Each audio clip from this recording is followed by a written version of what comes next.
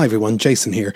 On May the 14th, Stephen and myself will be appearing with the one and only Mark Lewison at the Pavilion Theatre in Dunleary, Dublin. We're going to be celebrating 60 years of A Hard Day's Night, and we would love you to join us. For tickets, go to paviliontheatre.ie or nothingisrealpod.com.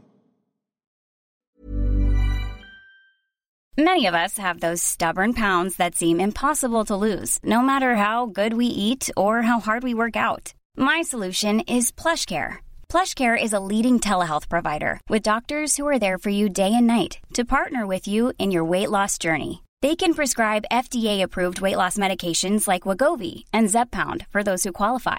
Plus, they accept most insurance plans. To get started, visit plushcare.com/weightloss. That's plushcare.com/weightloss.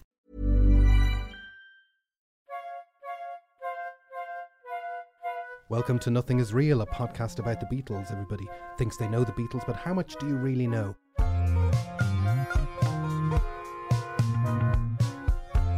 This is an introductory episode, an episode 0, so to speak, where we're going to introduce ourselves, talk a little bit about why we are doing this, and give you an idea of what we're going to be talking about on future podcasts. My name is Jason Carty. My name's Stephen Cockcroft. And I guess the germ of this podcast goes back a couple of months, because myself and Stephen were at the Dublin Beatles Festival in November 2018, and after many hard years of slog, we finally won the coveted title of Beatle Brain of Ireland. Beatle Brain of Ireland. And at that point, it seems like there's no more mountains left to climb. What do men of a certain age do with all this arcane knowledge? And the answer is obviously start a podcast. And there is a lot of Beatle podcasts out there, and there's a lot of great Beatle podcasts out there. But what we kind of wanted to do was talk about the Beatles from our own personal perspective and try and draw together a few little ideas about the Beatles that we've kind of had in private conversation. I mean, we want to give you a little bit of an idea about ourselves. We are broadcasting or recording in Dublin, and but we're obviously going to try and go worldwide, just like the Beatles did themselves. And in order to get whenever I meet somebody who likes the Beatles, Stephen, I like to know why they like the Beatles or how they encountered the Beatles. So how did you encounter the Beatles? How did I encounter the Beatles? Well, first of all, I suppose I should let everyone know I'm a lot older than you are. You're still not a real-time first generation I'm not Beatle a real-time fan. first generation, No. but I'm a lot older than Jason is. My first memory of encountering the Beatles is the film Help, or specifically the last 3 or 4 minutes of the film Help, where the Beatles, and plot spoiler, they're running down a beach, being chased by a man with a knife. But I remember sitting in front of my parents' black and white television watching that. For some reason, bizarrely, although the song wasn't in the film, I also associate that with the single "I Feel Fine." So I'm assuming I heard that on the radio. I would guess I was maybe 8 or 9 years old at the time, and at that stage, the only music in our house would have been the Irish staples, the Jim Reeves albums, the Perry Como, that type. Then we got a K-Tel 50s rock and roll, and that's really the first record I remember sort of engaging me.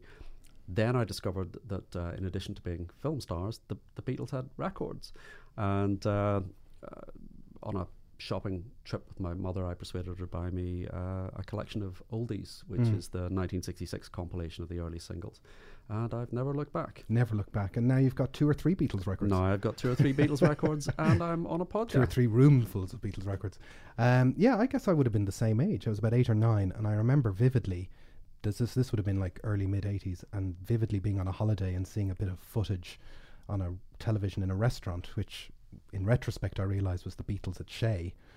And I remember saying to my dad, "Who's that?" And he was like, "That's the Beatles." And I was like, "That's the Beatles?" I'd heard the name, but I'd never seen them, and this thing just looked like it had come from space. And I was watching this thing for a few minutes, and then after a minute or two, I'm like, Paul McCartney was in the Beatles? Because Paul McCartney was just a pop star to me. Yeah.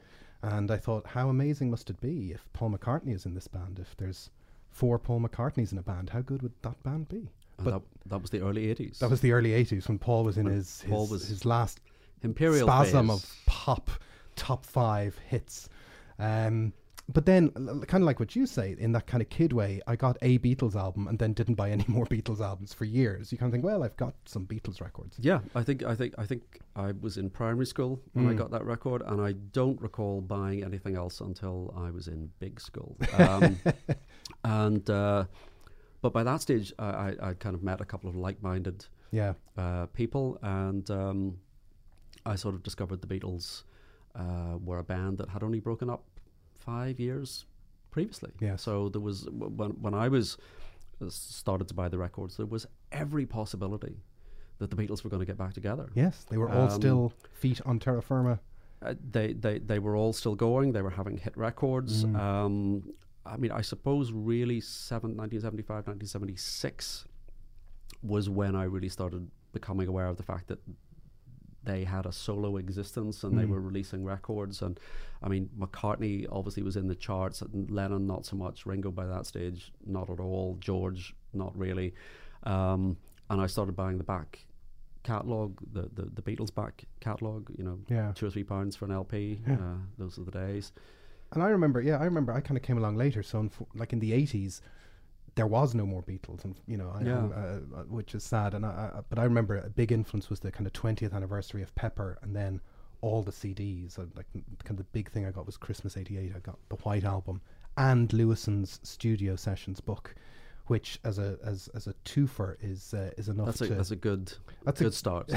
Yeah, I bought them for a long car journey, and that's a good way to kind of. That's a big piece of a jigsaw falling into place. Yes, learning that. Yes, it makes a lot of sense that was my reading as a kid. That it seemed interesting, but you know that the Beatles were as much fun to learn about as they were to listen to. There's an awful lot going on there. I think there was really an element of that for me as well. That it was as much about reading about them. You know, once you there aren't that many albums, so once you've got the albums, where do you go? You kind of look at the solo stuff, but it's about getting books. It's about reading around the background. And certainly in the late 70s, I mean, the Beatles were desperately unfashionable. Yeah.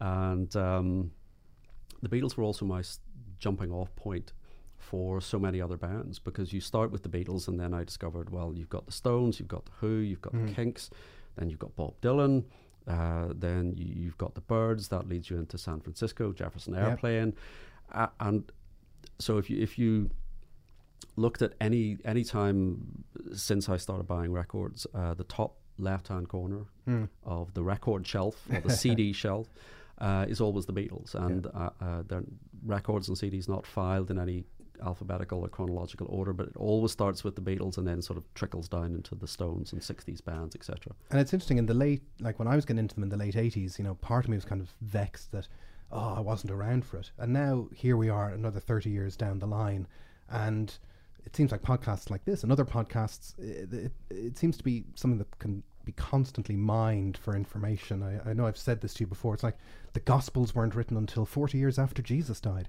Controversial. And now people are, you know, writing the books about the Beatles, particularly Lewison's massive books about the Beatles, where they're trying to nail this thing down. The more time it gets, the perception of it just changes completely. I see you as John the Baptist to Lewison's. Right, so I get beheaded. Yeah. That's good to know. Now, when we were talking about doing this podcast, there's a couple of things that you could almost say are kind of the spirit animal of the podcast. But one thing that I wanted to mention, really covering all the religious bases. I'm trying to upset everybody. But one thing I really wanted to mention was Rob Sheffield's book, Dreaming the Beatles, because this is a fantastic book. I don't think I've ever read it. You are responsible for many people in our orbit reading it. And I think it was Christmas a year or two ago when I first read it, and I've read it 3 times now. So Dreaming the Beatles, for people who haven't read it, how would you describe it? I agree with you. First of all, it is a fantastic book. It's one of my favourite books, and I've read a few about the Beatles. What I like about this is it's a completely different take. It doesn't come at it from the sort of Lewison, the minute detail of their everyday life. It's not a song by song, album by album review. It's really about his relationship with the band and the band's relationship with the world. And I think his experience of discovering the Beatles is very similar to my own, and I think that's what sort of chimed with me. And I thought, well, I don't know how old he is or or when this was happening, but it's the personal relationship with the band that comes across. It's also extremely well written. I mean, Yes. he writes very, very well Yes. and really draws you in. And there's the sense you get, and I suppose maybe it's something that we might aspire to on the podcast, is persuading you or showing you that there's more to the band than the records, than the chart placings, than the statistics, than the recording detail. Yes, and I think it's kind of part of this current wave of Beatle books. I mean, the title of it, Dreaming the Beatles. The thing I liked about it was he's obviously, like many Beatle fans, he's been listening for decades at this point. There's lots of facts and emotions and experiences bouncing around his head related to the band, and then he tries to draw them all together. But the things that stick out from the book are it's a very funny book as well. It's very funny.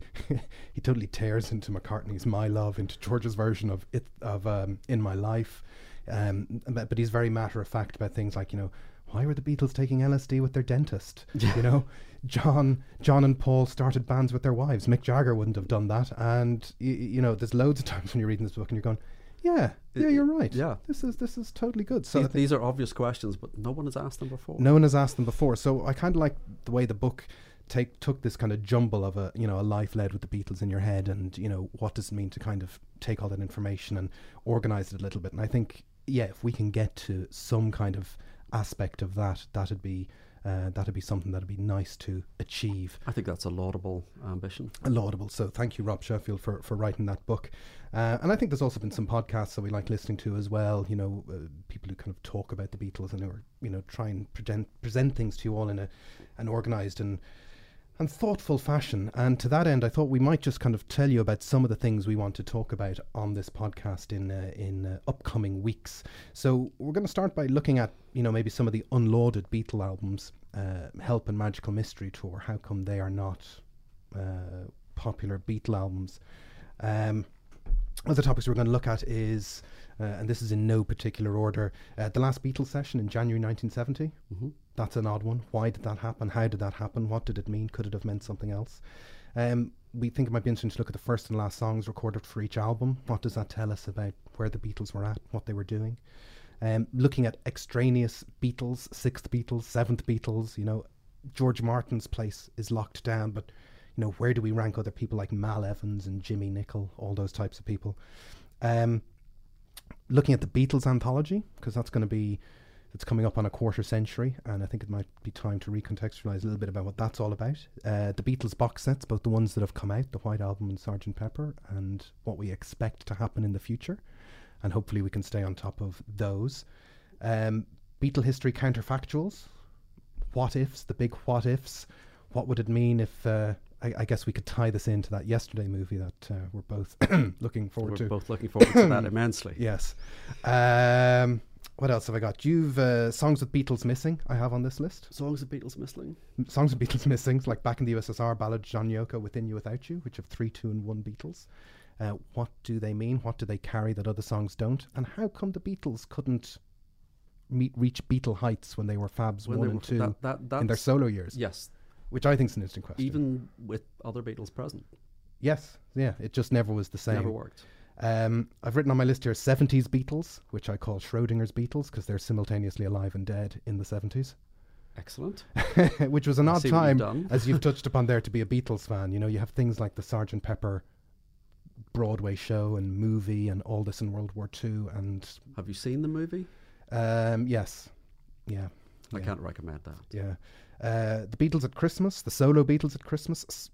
This is my favourite suggestion of yours. Songs the Beatles wrote about each other.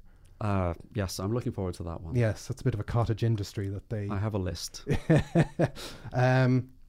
Beatle movies, breaking down the Beatle movies. I've written down the George Harrison argument. That'll be a good one.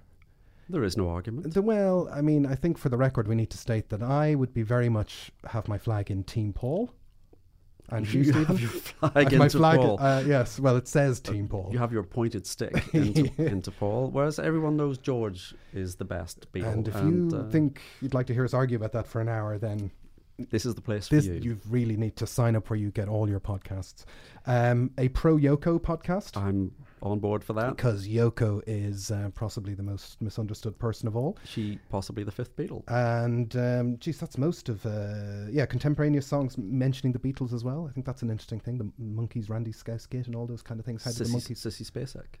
What was that? Oh, yeah, she sang the... John, you've gone too far. So while we're talking about Yoko...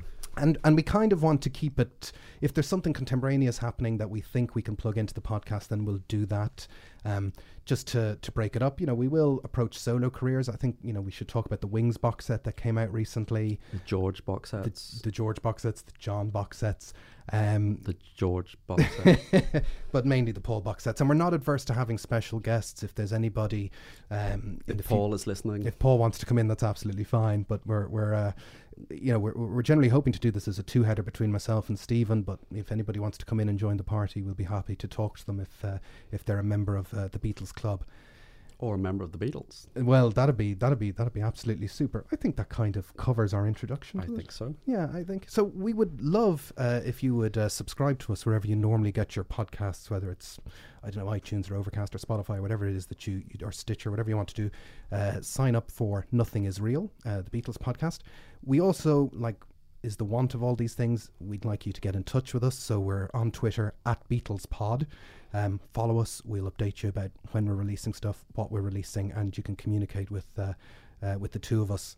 See what I did there? About any of the issues that come up in the podcast. So that's where our head is at, and the kind of things that we're going to be talking about and the approach we're going to take on this podcast. Yeah, I think the intention is that we will do a fortnightly release covering the topics that Jason has outlined. If there's something else that people would like us to talk about, some other topic that we haven't thought of, something you'd like us to explore, like us to talk more about George, less about Paul, just get in touch. And we look forward to getting your feedback on Twitter. Thanks very much. Don't forget to subscribe and contact us on @BeatlesPod via Twitter. See you next time.